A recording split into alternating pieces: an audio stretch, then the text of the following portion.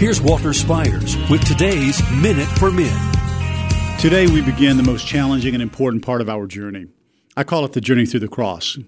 The challenge is a call to each man to consider his position in Christ as we stand at the foot of his empty, blood-stained, old rugged cross.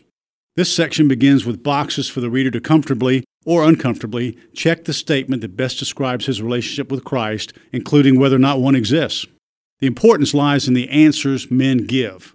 For years, the Holy Spirit has burdened my heart for the hearts of men, those who are either uncertain of their standing in Christ or feel certain but have no true understanding of the message and meaning of the cross, nor is there evidence in their lives to substantiate such a claim. We're going to dwell on both areas for a while because they are foundational to the Christian faith and closer to home, our own salvation. For information about Desperate Men Ministry or Walter's book, All Men Are Desperate Whether They Admit It or Not, visit DesperateMen.org. That's DesperateMen.org.